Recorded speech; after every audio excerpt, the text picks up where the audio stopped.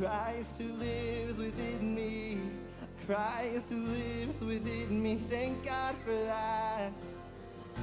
It's from beginning to this. We pour it out today because you deserve the glory. You deserve the... Can we lift this up as a battle cry from the church? Yeah. It's no longer I who live, but Christ who lives within me. Christ who lives within me. Yes. From beginning to the end, 'cause you deserve the glory. You deserve the glory. You are God and you're the great I am. Breath of life I breathe you in. Even in the fire, I'm alive in you. You are strong in my brokenness, sovereign over every step. Even in the fire, I'm alive in you. Yes, I'm alive in you. Yes. Can we praise him for he's alive, church? Hallelujah. We're alive because he's alive. Thank you, Jesus. Yes. Yes, Father, we're alive because you're alive. We thank you for your presence. We thank you for your word. In the book of Psalms, it says this: praise the Lord, my soul. All my inmost being, praise his holy name. Yes. That's what we came to do. And as we sing this new song today, would you praise him with a heart of reverence? For he is our King. He is our Lord. He is our Savior. We praise the one most worthy. Yes, you're worthy, Jesus. He gave your life for mine. Nailed to the cross, you crucified. All my sin and shame, it was washed by your mercy. Yes, it was. You are the treasure I find, my reason for living. So let my life become an offering to the one who is worthy. Yes, we pour out all praise. All praise to the Lord Most High. All praise to the one who saved my life. All praise to Jesus Christ, High King of heaven, my King forever. We look to our King now. You stormed the gates of my heart. The veil in between was torn apart. Now you hold the keys to the grave. Can we lift this up today? 'Cause you bring things to life. You roll stones away. All praise to the Lord Most High. All praise to the one who saved my life. All praise to Jesus Christ, High King of heaven, my King forever. All praise to the Lord Most High. All praise to the one who saved my life. All praise to Jesus Christ, High King of heaven, my King forever. Yes, it's who you are, Lord over all. Yes, my soul longs for you, Jesus. We approach in surrender. We approach in surrender. Would you sing these words today in surrender before a perfect God? I lift my hands up, lay my whole life down, my whole life down before you. I lift my hands up, lay my whole life down, my whole life now is for you, yes. I lift my hands up, lay my whole life down, my whole life down before you. I lift my hands up and lay my whole life down. We commit to you, Jesus. We lay it all down. I lift my hands up and lay my whole life down. My whole life down before you. I lift my hands up and lay my whole life down. My whole life down is for you, yes. All praise to the Lord Most High. All praise to the one who saved my life. All praise to Jesus Christ, High King of heaven, my King forever. All praise to the Lord Most High. All praise to the one who saved my life. All praise to Jesus Christ, High King of heaven, my King forever. I lift my hands up and lay my whole life down. My whole life down before you.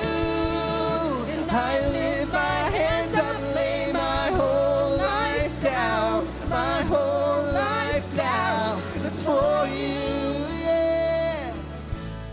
All praise to the Lord Most High, yes. All praise to the one who saved my life. All praise to Jesus Christ, High King of heaven, my King forever. Yes.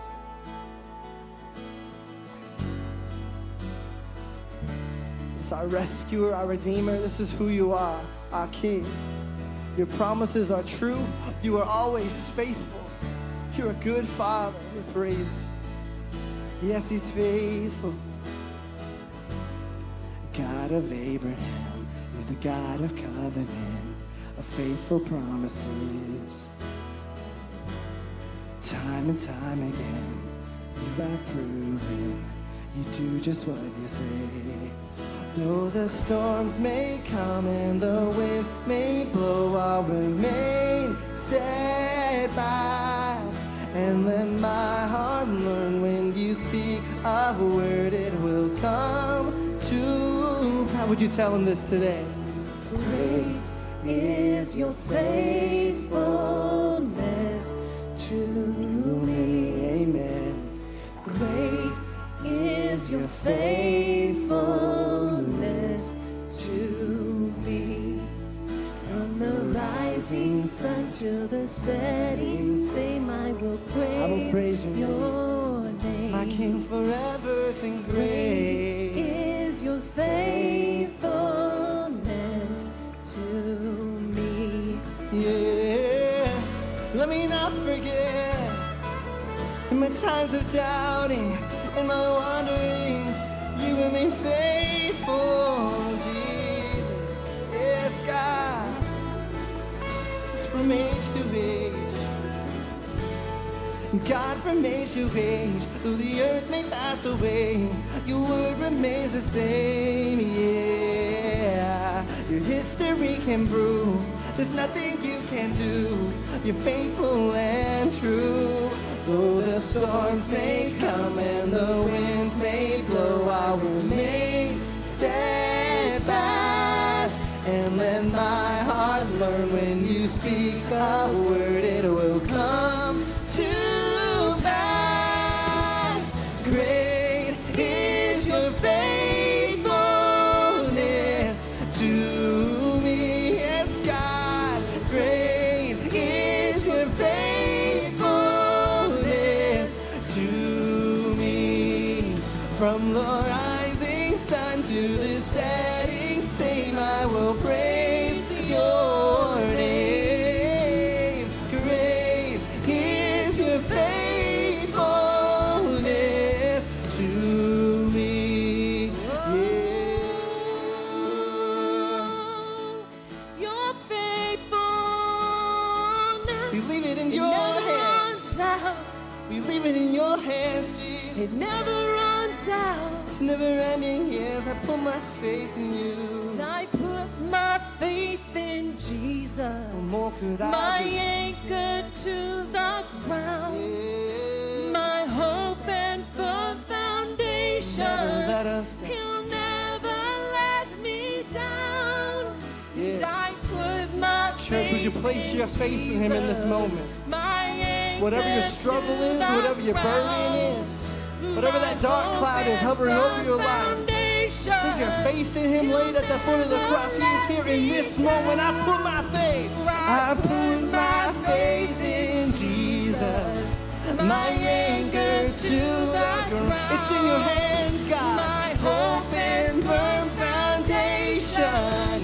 He'll never let me down. I put my faith. I put my faith in, yeah, my anchor to the ground. My hope and firm foundation.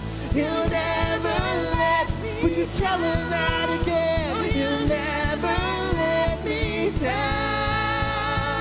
Oh, great is your faithfulness to me. Hallelujah. Great is your faithfulness to me. From the rising sun to the setting same, I will praise your name. Great is your faithfulness to me. I put my faith in Jesus, Yeah. my anchor to the ground, my hope and firm foundation. Never let us down. He'll never let me down. So I put my faith. I put my faith in Jesus, my anchor to the ground, my hope and firm foundation. He'll never let me down. No, he'll never let us down. It's in his nature now. He'll never let us down. Yes, what a good God, what a good Father. Lord, you are most worthy of all our praise, of every breath on our lips, every word from our lips. You are worthy. Father, we thank you that you are good. We thank you that you are faithful. Father, continue to remind us of your faithfulness in our times of doubting, in our times of wandering. Remind us that you are good. Whatever may come, you remain good. You remain faithful. That's just who you are. It's this God we praise. It's this God we worship. Not just for what you do, not just what you did for on the cross, but just for who you are. In your nature, a good God we praise him. So, Father, we worship you. As long as there's breath on our lips, your name will be praised. We proclaim the name of Jesus in this place, from wall to wall, from floor to ceiling. Be glorified, Lord. We praise you in Jesus' name. Amen. Amen, church. It's freeing to worship and surrender, to give it all to God, to lay it at his feet. It is in his hands. It's a good place to be today. Well, hey, welcome to second service here at MRCC. We're family here, so would you turn to those around you, make them feel like family this morning. Yeah.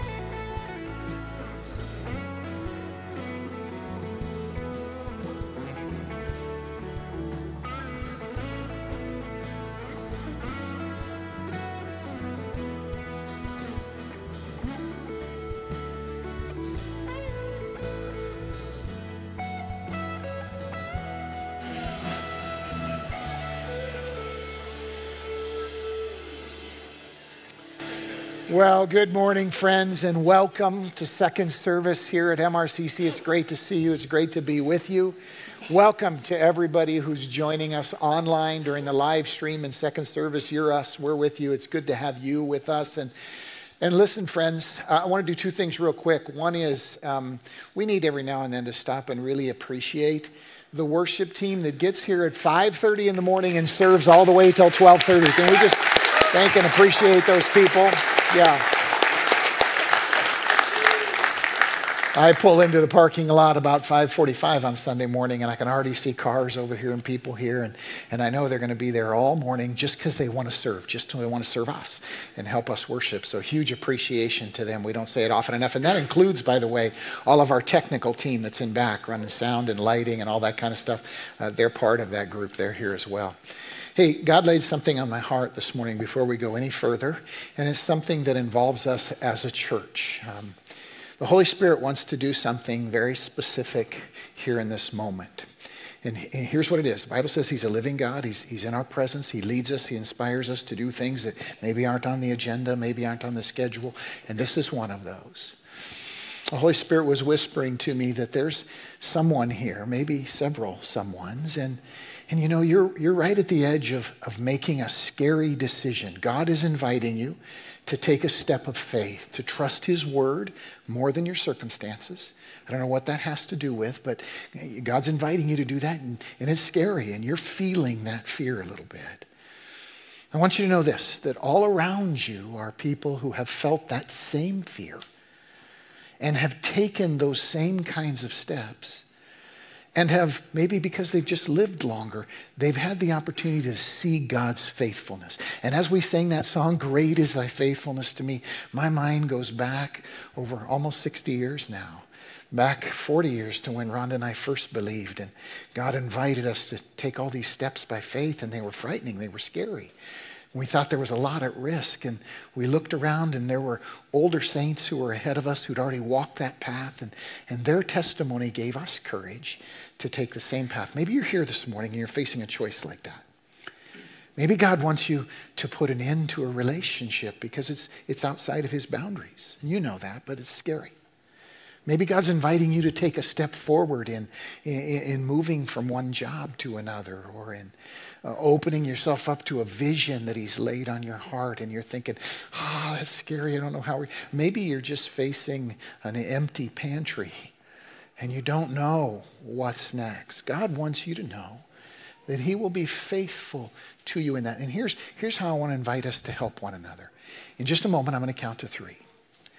And if you're someone to whom God has repeatedly showed His faithfulness in scary moments, I want to invite you to stand up as a testimony to those who are still getting ready to make that choice. Those who are on the cusp of making that choice. You've done that. You've stepped out. Now you look back and you go, wow, God, I can't believe. Now, please, friends, we're all about being real here. So don't just stand up because everybody's standing up, okay? It's okay if you sit down, all right? It's okay if you don't stand. But among us are many who have experienced God's faithfulness in those scary moments. And so if you're here on the cusp of making that kind of a choice, making that kind of decision, we want to encourage you. So I'm just going to count to 3. And those of us who look back and say, oh God, over and over and over again, you've proved your faithfulness to me. If that's you, I just want you to stand as an encouragement to those younger who are still to make that. Some of us are already going up. 1, 2, 3. Would you stand and make that testimony? Yeah. Hallelujah. Let's celebrate God. Let's celebrate God. Stay standing for a moment. Now, friends, yeah, you can be seated, but friends, look around. If you're that person on the edge of that choice, all those folks who stood, they're just like you. They've been in those same kinds of moments, and they made that step, and they look back now and go, yeah, I'm glad I did. God was faithful. God was in that. So be encouraged. Be encouraged by that this morning as you get ready to take that next step. You know, we didn't plan that this morning, but the Holy Spirit, He's alive and in our midst, and He interrupts us sometimes and speaks to us. That's a good thing. Amen? Amen. Amen. So receive that this morning. Again, it's great to be with you. A few quick announcements this morning before we open God's Word today. And the first one is this. Coming up this Friday and Saturday is the Nitro Kids Conference for elementary school kids. It's an overnight conference. Happens here at Renton. They're going to be staying overnight here here in the church building. If your grade school child would like to be involved, please contact us right away. We're making final preparations for that. Your son, your daughter, your granddaughter, grandson, contact us. You can scan the code on the seat in front of you. You can go by the guest center. You can give the church office a call, go online, whatever. But let us know. We'd love to include your kids in Nitro. It's a wonderful experience. Happens every spring, every fall. Pastor Allison and our kids' church team will be leading that. It's going to be fantastic. And as always, if you go to sign up and you say, oh boy, that cost is a challenge for me. I don't know that we have the money to make that happen. Just let us know. We're a family. We want to make sure your kids can go. And we'll work with you. We'll help you scholarship to make sure your kids get to go to Nitro. So that's coming up this Friday and Saturday. We'd love for your kids to be involved. Again, let us know if you need help. Also, coming up on March 18th and 19th is Women's Conference. We're going to have a special announcement about that next week. Hear a lot more about that. That's right around the corner. We're really thrilled about the men's conference that we're putting together in May. This year it's going to be a local men's conference we're putting together through MRCC. Monday night at Band of Brothers, we had 91 guys out excited about that, looking forward to that. We've got a wonderful speaker, a professional guide coming over from Montana, wonderful brother who's going to be speaking to us. You'll hear more about that going forward, but men's conference is coming up as well.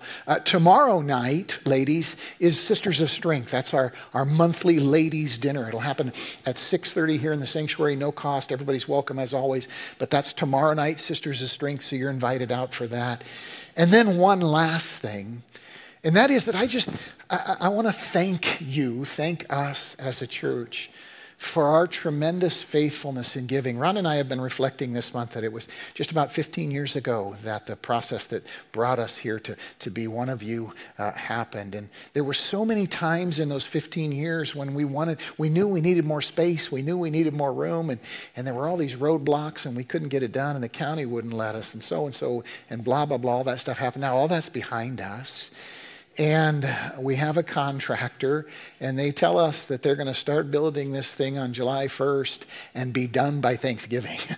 And we're going to have this children's expansion just right here to the north of our sanctuary building.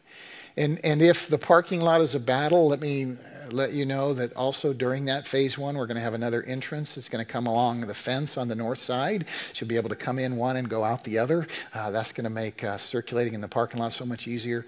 And if you've been around for a while, we're going to pave over all the mud. There will be no more mud parking at MRCC. Somebody say amen. Yeah, that's a good thing. I remember when I first came to town and I was so worried about all the ladies having to park their vehicles in the mud and hike across on the platform. And somebody said, Pastor Greg, it's Enumclaw. The ladies go barefoot in the mud. It's not a big deal. So, I was like, oh, okay. But we'll be able to put that behind us. So a lot of great neat stuff. Thank you for your faithfulness. And you remember we said in December that this year we're inviting folks to make a special gift to the building of that kids expansion. We're going to do everything debt-free, and we've already committed to that and have the wherewithal to do that. But you have an opportunity to make a special gift to that. There's a little card in the seat back in front of you. If you'd like to, you can fill that card out, give it to us, drop it off, and we'll contact you. Go online and do the same thing and contact you about making a special gift to the children's building. So many people just since Christmas when we announced that have already jumped in. You have an opportunity to do that as well. No pressure, but we're not going to, if you're waiting for some big campaign where we sing and dance and put thermometers on the wall, it's not going to happen. We're just going to talk to each other like family and do this together. So you have an opportunity to be a part of that. And one last thing as well, the development team is putting together, for those of us who are contractors and business people involved in construction, our development team is putting together a get-together when we can sort out how you might be able to contribute and be involved in the building. Several have approached us about that. So Larry and the development team is putting that together. You'll be hearing about that in the next couple of weeks. He'll be sharing about this. So good stuff, cool stuff, really neat stuff. Thank you for it. Turn in your Bible, if you would, to Romans chapter 4, if you haven't drifted off already. Romans chapter 4, beginning with verse 1 this morning. We're going to continue this journey all the way through the epistle to the Romans. Remember, we learned at the beginning that this is a letter Paul wrote to a church he never visited, so he's going to explain the entire gospel. He's going to lay out everything he taught everywhere he went, and Romans is unique in that regard. And we also said, this is important, we said that we want to understand that it's God's plan in our lives, his agenda as a father, to grow us to the place where we receive God's word on its own terms. You know, sometimes here's how we operate. When we're young, when we're less mature spiritually, we operate like this. We look around our life, we see various issues, and then we say, I need to go to the Bible for an answer. And that's good and normal and natural. That's how we should be when we're young in our faith.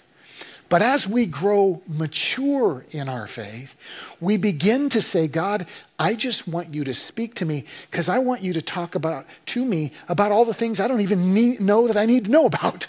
That you come to me and share with me what's on your heart. And so as we grow up in our faith, God wants to mature us to the point where we receive his word on its own terms, verse by verse. And that becomes even more significant than using his word as a reference. So that's what we're doing here this spring. And we're in Romans, beginning with chapter 4 this morning, verse 1. Let me ask you this as we get started. Are you a perfectionist?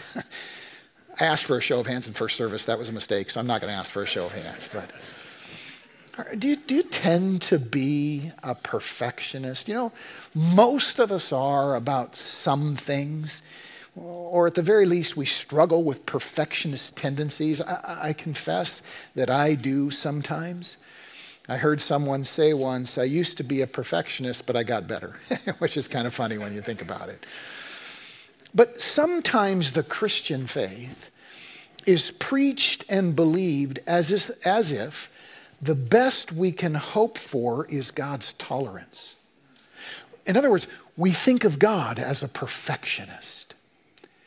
And we say to ourselves, hey, because we're sinners, all we can really hope for is to have God look the other way and pretend we aren't.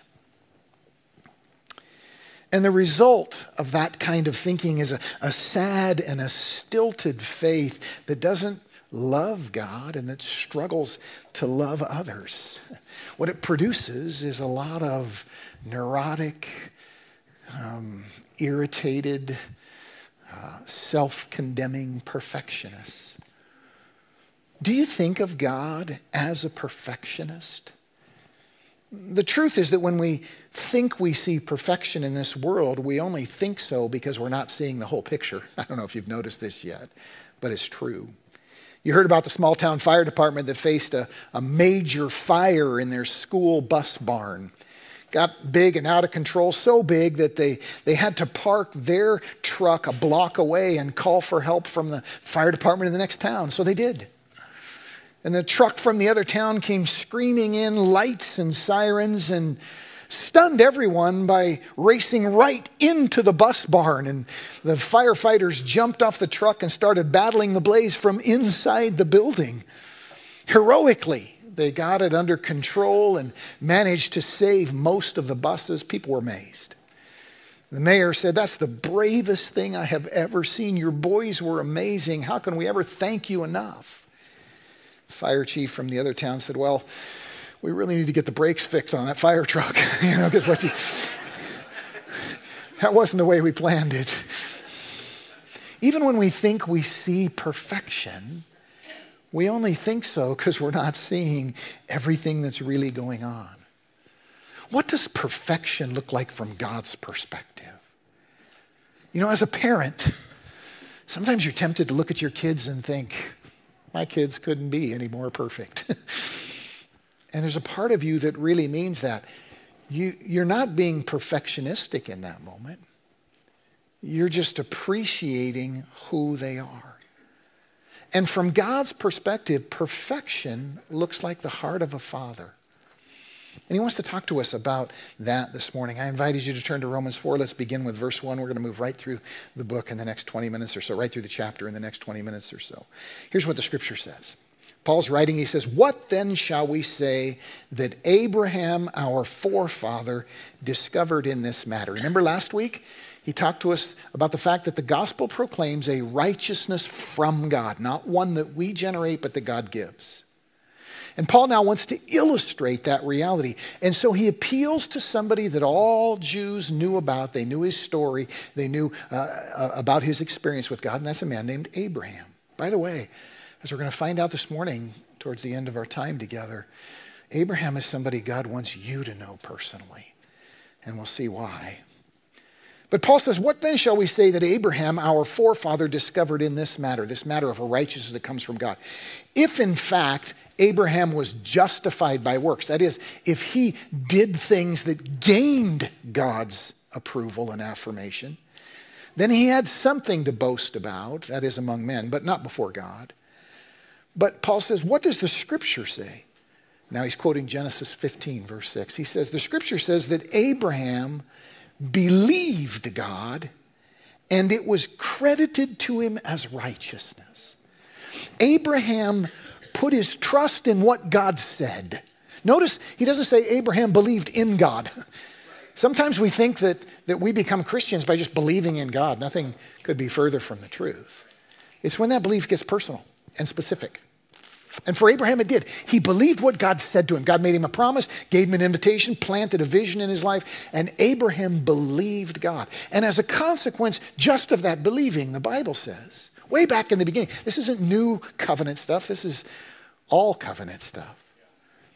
Abraham believed God, and it was credited to him as righteousness. Let me challenge us. When was the last time you just took God at his word? He says, do this. You say, okay, I'm going to trust you. Or he says, don't do this. And you go, man, even though I think I want to or I think I should, I'm not going to just because you said so. That's all Abraham did. He believed God. And the Bible says it was credited to him as righteous. Now, Scripture repeatedly teaches us to think of Abraham as our forefather, not just of the Jews, but of all believers. And he is our father because he was the person that God started with when he began to reveal his gospel to the world. He was the first Christian, so to speak, the first person to experience a righteousness that was given to him. And in that sense, we as Christ followers are invited to think of Abraham as our father in the faith, our spiritual forefather. The Jews thought of themselves as descended from Abraham and therefore part of his story. But God says that we really become part of his story when we believe like Abraham did.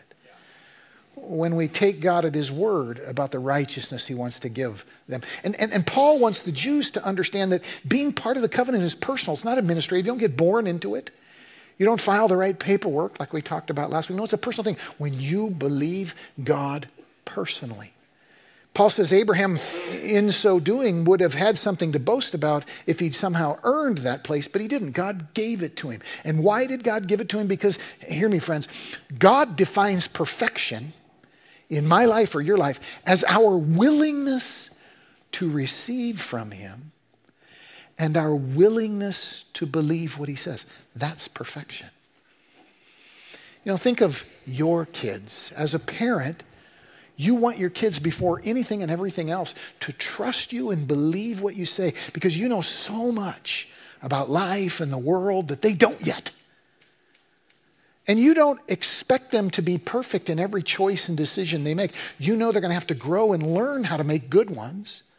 And so because of that, you define perfection in their life as that willingness to listen, to obey, to trust and believe. God does the same thing. Abraham believed God and it was credited to him as righteous.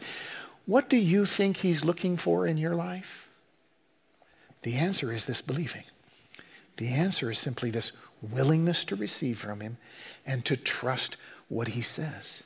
That's why he's called God the Father. That's why Jesus teaches us to relate to him as Father. And to drive home that this is what God is looking for, Paul paints a picture. Look at verses 4 and 5. He says, now when a man works, his wages are not credited to him as a gift, but as an obligation. He earned that. The paycheck you get is because you earned it. You did A, B, C, and in return, your employer gave you wages. However, in contrast to that, Paul says, to the man who does not work, but trusts God, and then an incredible turn of phrase, trusts the God who justifies the wicked. Wow, that's an amazing identity. The God who justifies. To the man who does not work, but trusts God who justifies the wicked, his faith is credited as righteousness. You know, when you and I get paid, it's because we earned it. But when you're given gifts on your birthday, you didn't earn those. And they feel different. When you get your paycheck, you go and you cash it, it's administrative. You put it in to pay your bills, you move on with your life. But when somebody gives you a gift on your birthday, that's a whole different animal. You don't say to yourself, well, it's my birthday and I deserve this, so I'm glad you met your obligations and gave this to me. You don't do that. You're like, oh, wow, thank you. Wow, you're giving me a birthday gift. And if you're very wise, you don't really expect it, you know. When you invite people over for your birthday, you're not just trying to accumulate gifts, right? Right? No. And when they give it, it feels differently than when you get paid. Paul says salvation is like that. It's a gift that God gives. And you have a different bond with your family or your friends than your employer. And that bond is called a righteousness from God. And that bond that's created when you receive a gift, that is the definition of perfection from God's perspective. See, he's not a perfectionist. He seeks perfection. But that perfection is defined first of all as a relationship, and then it grows into a fathering in which he guides your heart and your mind, changes your behavior, grows you into Christ likeness. Following Jesus means knowing what God seeks first, and that's that bond that comes from receiving the gift. And that our trust in him personally is perfection. Some of us get sidetracked by perfectionism, which is totally different. And it focuses us on ourselves. When we think of God as perfectionist, then we tend to compose what I call the endless self-improvement agenda. Maybe you have one of those. Just a long list of things you should be doing. And you're constantly adding to it. Every time you see a TV show about eating better, you add to your list. Every time you hear about things you should do or be involved in, you add to that list. And the list just gets enormous and long. And pretty soon, a relationship with God becomes nothing more than increasing that self-improvement agenda, adding to that to-do list. Here's the problem with that. It focuses all your attention here. It causes you to become completely self-absorbed. All you ever think about is how you could become better. When in fact, what God wants to do in the gospel is set you free to love and serve and care for somebody else and to bless them instead and to become more aware of the goodness of God than your own struggles. That's actually the way you overcome your own struggles. God wants to liberate you from that self-improvement agenda. He'll take care of that. But the truth is, God's just not interested in improving me. He wants me to be born again, completely transformed. Jesus invites me to take up his cross, not his to-do list. And that happens through that bond. The Holy Spirit, to put it another way, the Holy Spirit wants to change me from a person who is trying to please God to a person who pleases God just by believing him. Yeah, that's what he wants to do in your life. You see, because when you just believe him, when you are, as we said at the beginning of this series, when you are transformed by the renewing of your mind, then that's where the joy is. This bond changes me. I remember as I got older, got into my late 20s, maybe my early 30s, I started to look around and go, wow, my parents did a lot for me. You know, when you're in your teenage years, in your early 20s, generally speaking, you just tend to obsess over what they did wrong. And you swear to yourself you're going to be a better parent than them. There's the biggest joke in the cosmos, right? And you just obsess over all the things they did wrong, what they didn't do, how they fell short, blah, blah, blah, blah. But somewhere, as you go along and you mature, you start to go, wow, old man went to work every single day. Brought home his paycheck, clothed me, housed me, fed me, paid attention to me. Wow, how many meals has my mom cooked for me or my dad, whoever? How many times? Wow, they like carried me around and emptied my diapers like uncountable. You start to become aware of all that they did, and your attitude changes, and your bond towards them changes. Pretty soon you get to the point where you can't thank them enough. You can't possibly say enough thanks to your parents, even with all their flaws and struggles. That's how the gospel works in our lives.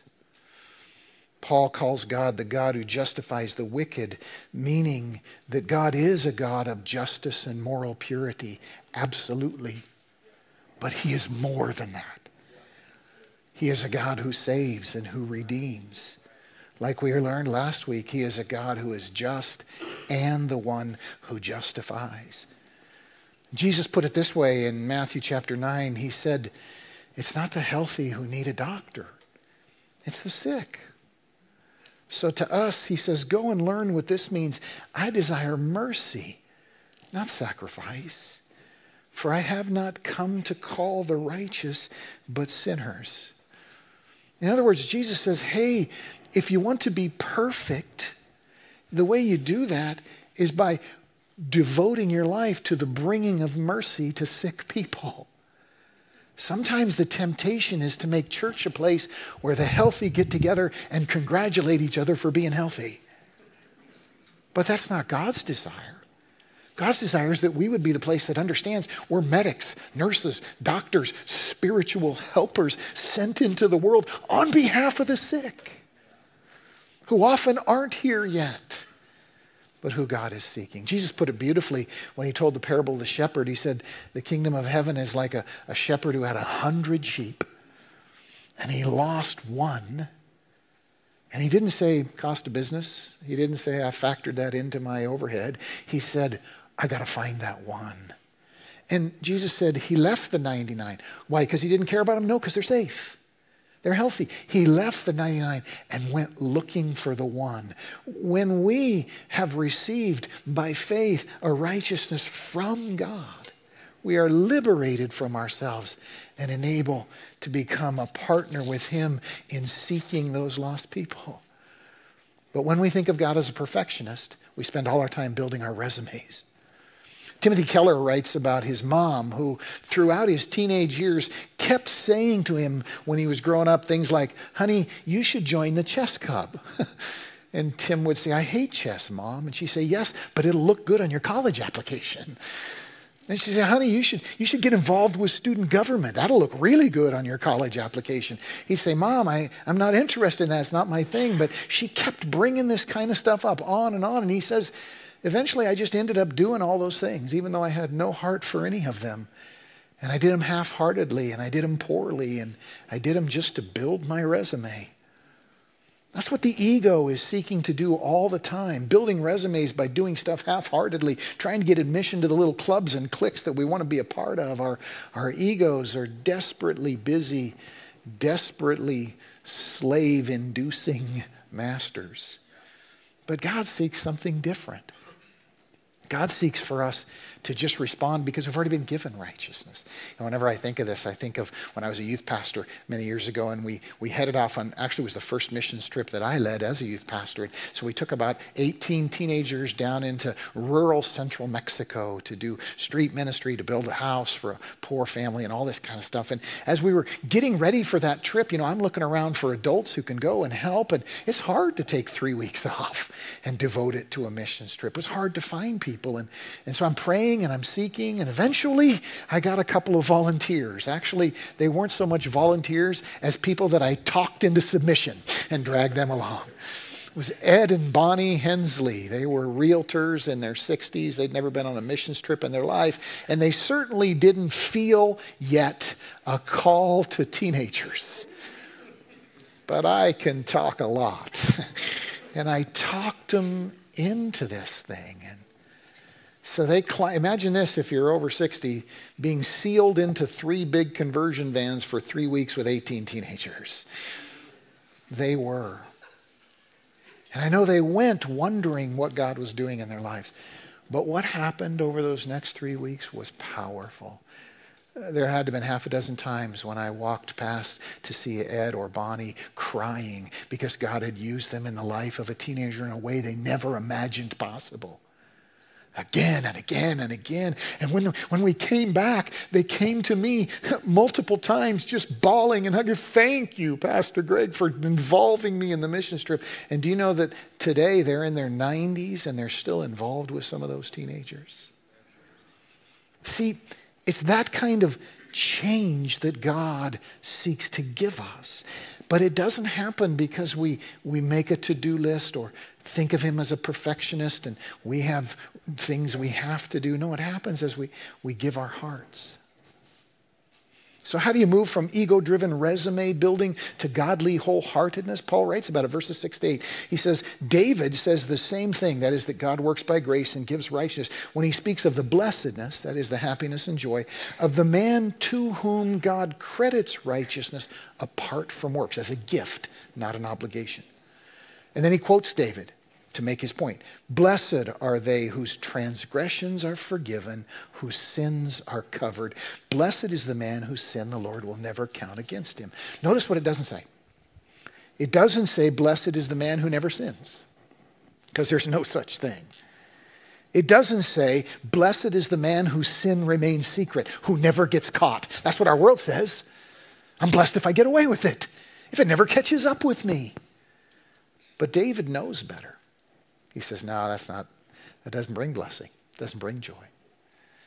Blessed are they whose sins are covered. Blessed are they who receive what God is giving, his grace, his righteousness, who receive the gift by believing. Blessed are they. You know, when I worked in the inpatient drug and alcohol ward, there would come a moment where a patient, usually in the second or third week, would finally get to the point where they would confess to the whole group something they'd resisted since the day they walked through the door, and that is, I'm an alcoholic, I'm an addict.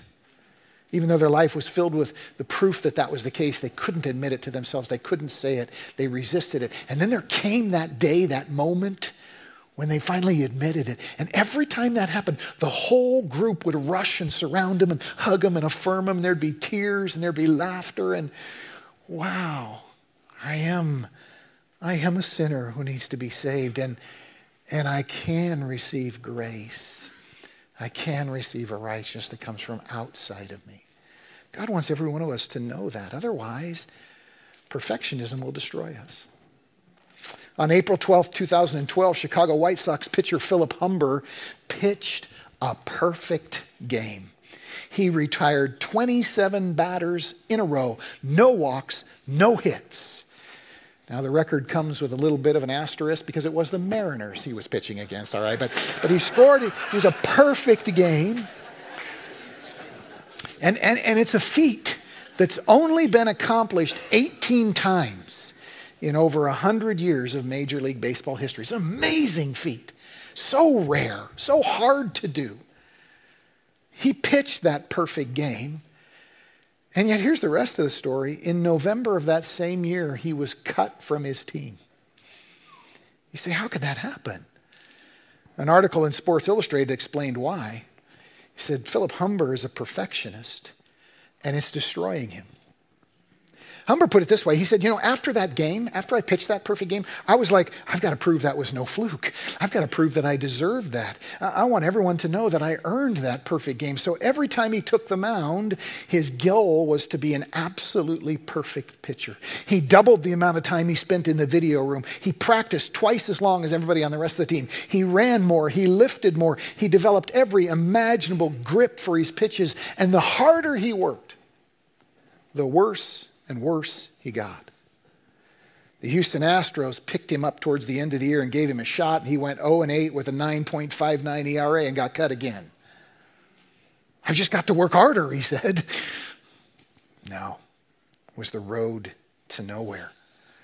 One of the coaches remarked pointedly in the article, the only way Philip is going to get better is if he gives up this perfectionism. And in the same way, God says, hey, I want to give you righteousness apart from your earning it. That's actually how you learn to live up to it. By contrast, Robert Roberts writes about a fourth grade class where the teacher introduced a game called Balloon Stomp, where the kids all had balloons tied to their ankles, and when she blew the whistle, the goal was to stomp as many balloons as possible until only one person was left with a balloon that wasn't popped, and that person is the winner. So the kids played, and it was chaos. And at the end, the winner was the least popular kid in the room. The next period, the next class period was full of special needs kids, and the teacher set up to play the same game. But these kids were developmentally disabled, and so they didn't easily or quickly understand the point of the game. In fact, they misunderstood it. So when the teacher blew the whistle, somehow they had gotten the idea that they were supposed to help each other pop their balloons. And so they formed a kind of balloon stomp co-op where they're all helping each other. One little girl knelt down and carefully held her balloon like a holder for a field goal while the little boy next to her stomped it flat, and then they both laughed. And on it went. all the kids helping each other stomp their balloons until the last one was stomped and everybody cheered and hugged each other. Wow. God's gospel, God's grace is like that. It changes the game. It tells you that your balloon isn't there to protect and preserve, but to give away. And it connects you to everybody else as the objective becomes for everyone to win. See, this is why a righteousness from God is so crucial and important. It changes us. It changes me from the inside out. Perfect kids can't pull this game off. Only the special needs kids can. Only the broken ones. Perfectionists, they just can't win. So the Bible says, verse 13 of chapter 4, it was not through law that Abraham and his offspring received the promise that he'd be heir of the world, not through what they did, but through the righteousness that comes from faith. And that faith means looking past what you see in the mirror. Here's where we want to close this morning. I said at the beginning that God wants you to know a man named Abraham. Let me tell you why. Abraham's journey is one that all of us can relate to. You find the story in Genesis chapter 12 on through chapter 21, but let me just thumbnail it for you. The Bible says that God came to Abraham and he said, Abraham, I have a plan for your life. I have a vision for you. I want you to be mine. I will be yours. I'm going to lead you to a land that I'm going to give to you. I'm going to bless you and I'm going to make you a blessing to the whole world. Abraham, I have a promise for you. And the scripture says that Abraham was like excited. Wow, I'm somebody. I matter. I'm significant. I want that. I'm in. And he believed God's promise. He said, God, lead me. Take me where you want me to go. I'm yours. Every one of us can relate to how Abraham felt in that moment. Every one of us who has received Christ as our Savior. But very quickly, the scripture says that Abraham's expectations proved to be inaccurate. We can imagine what he expected was going to be next in his life when he made that choice to receive God's plan for his life. But what happened next was kind of out of left field. The Bible says that a great famine struck the land. And Abraham had to detour his trip to this promised land. And scripture says he had to go down to Egypt because that was the only place where there was food. It's easy to imagine Abraham going, hey, wait a minute. I didn't think this was the plan. I mean, weren't we supposed to just sail through? But this famine is forcing him to detour, and it feels not right, it feels wrong, it feels like I didn't see this coming. And then it gets harder because when he goes down to Egypt, he becomes aware that the Pharaoh, who has an appetite for collecting beautiful women, has his eye on his wife. That he sees Sarah as a beautiful woman that he wants for himself. And Abraham becomes frightened, becomes terrified of this.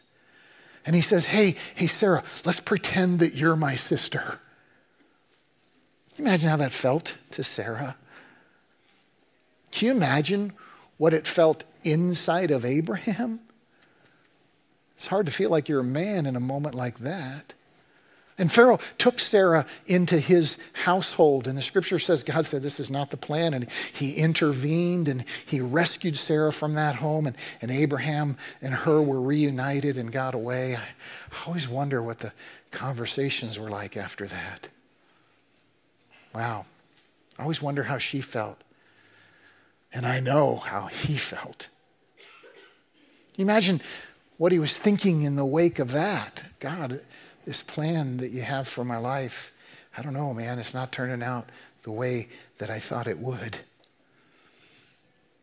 And then he began to notice that this plan that he would become an exalted father of many nations, that he would have a family that would outnumber the stars in the sky, a promise that God gave to him, it's not happening. As time goes by, Abraham and Sarah begin to realize that they're dealing with infertility. And it doesn't feel good. God comes to Abraham in the middle of that journey. He says, hey, remember that promise I made for you? I'm still on it. We're together in this. And Genesis chapter 15 records Abraham going, well, we don't have a son.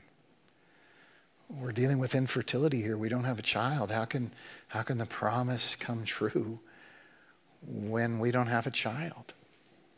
And it's beautiful, kind of a parental moment there. God says, oh, Abraham, I'm your shield. I'm your very great reward. And Abraham's kind of like, yeah, but we don't have kids. I always think about my son Isaiah when he was a toddler. Give him a choice between having dad for the afternoon and having ice cream. He's going to pick ice cream every single time. But son, I'm your dad. I'm with you. Yeah, give me ice cream. Abraham's feeling some of that. He says to God, hey, are we ever going to have kids? And God says, yeah, I got a plan. I got a plan. Son coming from your own body will bring this promise to pass. And the scripture says that Abraham believed God. And it was credited to him as righteousness. But guess what happened next? Nothing. Nothing for years. Nothing for decades. Abraham and Sarah go through their 40s. They go through their 50s. They go through their 60s. And the disappointments pile up. Imagine what that felt like. Sometimes you feel like that. Abraham certainly did. And in their desperation, they came up with a shortcut. Genesis chapter 16 tells us that one day Sarah came to Abraham and said, maybe God needs some help. Let's see if we can kind of contrive a way to make this promise come true. How about this? How about you take Hagar, my handmaiden, and you have a child with her. We'll call that child our own. Then we can say, God fulfilled his promise. Think of all the pain in that contrivance. Think of all the disappointment and the discouragement that Abraham and Sarah are feeling. And they go into this plan and God says, no. I gave you a promise. I'm going to bring it to pass. You're not going to contrive it. Send Hagar away. And it's a beautiful story there where God says, Hagar, Ishmael, I got you. I'm going to take care of you. I got a plan for you too. But then he comes back to Abram and Sarah. And now more years, more decades go by. Just imagine how they're feeling. And then rock bottom. The scripture says that Abraham and Sarah were moving to another part of the land and they encountered a king named Ahimelech. And he noticed that Sarah was beautiful as well and he wanted her in his household. And Abram, who I'm quite sure had said to himself 1,000 times, I'll never do that again, does the exact same thing again. Pretend she's my sister in fear. I can't imagine how devastating that was to Sarah that time. I can't imagine how devastating that was to Abram. So, some of us have struggles like that. They keep coming back again and again. We learn our lesson. We think we've learned it. We've moved beyond it, and it comes back again. And we're like Abraham. And then here's where the scripture says, and here's where we kind of bring this full circle. Paul, writing about Abraham in chapter 4, verse 18, says this. Hear me, friends, because we're almost done. Against all hope, Abraham in hope believed. Despite all of his failures, despite all of his disappointments, despite all of his discouragements, despite the fact that when he looked in the mirror, he didn't like what he saw. He knew that he had fallen so far short of this calling. Despite all that, Abraham continued to believe in God's promise. His faith was a small and broken thing. I think of that father who came to Jesus with a demon-possessed son and said, can you cast it out? And Jesus said, everything's possible for him who has faith. And the man says, I haven't got much. Help me in my unbelief. Jesus said, I got you. I will. Abraham's in that place. He's only got that tiny mustard seed of faith. Against all hope, in hope he believed. And the Bible says, without weakening in his faith, he faced the fact that his body was as good as dead since he was about 100 years old by now, that Sarah's womb was dead as well. Yet he did not waver through unbelief regarding the promise of God, but he was strengthened in his faith and gave glory to God, being fully persuaded that God had power to do what he had promised. This is why it was credited to him as righteousness. And those words, it was credited to him, were written not for him alone, but also for us, to whom God will credit righteousness, for us who believe in him who raised Jesus our Lord from the dead. Against all hope, Abraham. Here's why God wants you to know Abraham. Because when you look in the mirror, you've got a lot of reasons not to hope. And a lot of them are secret. And a lot of them are shameful. And a lot of them weigh 1,000 pounds on your spirit. And you think to yourself, so much water under the bridge. I'm not getting any younger. This isn't going the way I thought. And you're tempted to doubt. God says, hey, look at Abraham. He felt what you're feeling. But against all hope, in hope, he believed. And that's why I credit him. I just want you to believe me. In the middle of your struggles, in the middle of your disappointments, in the middle of your discouragements, in the middle of your confusion, I just want you to believe, and I'll meet you in that. Now, the end of the story is beautiful. The end of Abraham's story is beautiful. Abraham, I can say this because we're adults in the room. Abraham at 100, late on a Saturday night, turned off the TV, turned to Sarah, he gave her a little wink. He said, let's go in the bedroom. Sarah laughed. Are you kidding? I can't even remember how, she said. Menopause was a long time ago. Abraham said, I know. But God's given us a promise, honey. God's given us a promise. You and I got lots of hurts. And you and I got lots of failures. But none of them change God's promise. So in hope, against hope, let's go in the other room. 9 months later, out pops a baby. One of the best stories in Scripture, they named him Isaac, which means laughter. Because he who laughs last, laughs best. Here's what God is saying to us. Hey, I know it's hard to believe it was for Abraham. But bring your tiny faith in hope against hope. That's all I'm asking from you. In fact, that's perfection. And I'll meet you in it. And I'll bring the promise to pass. And you will experience everything that I've promised you. You will be transformed in the image of Christ. You will receive eternal life. You will receive the land that I've prepared for you.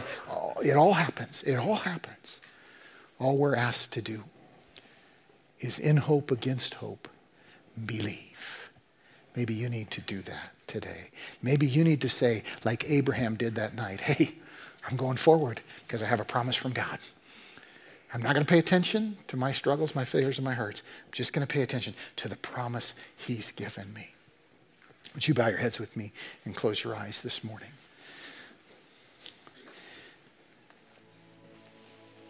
Would you let the Holy Spirit call your attention to Abraham in this moment? He has so many reasons not to believe. But God's promise is bigger than those reasons. And God's promise to you is bigger than those reasons. Maybe like Abraham, you struggle with the same sin again and again and again. God says, only believe. I'm going to bring you out of it.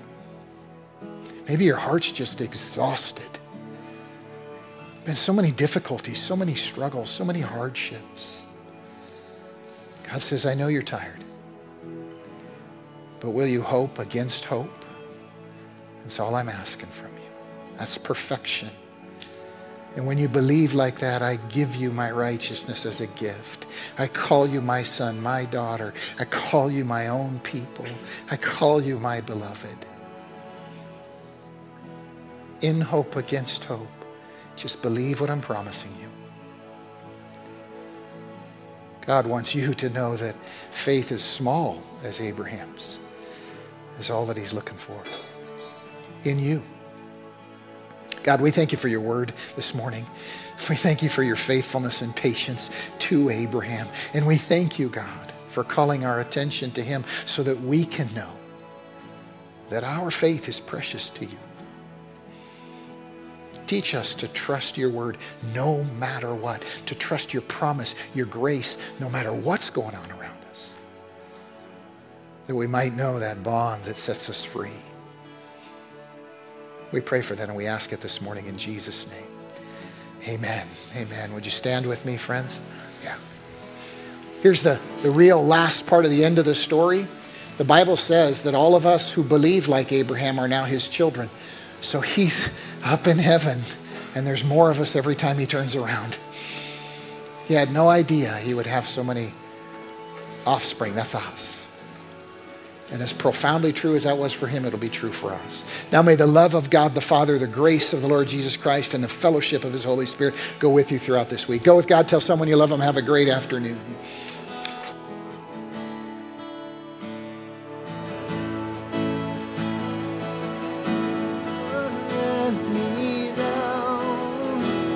I put my faith in Jesus, my anchor to the ground, my hope and firm foundation.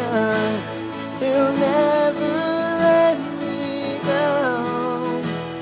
I put my faith in Jesus, my anchor to the ground.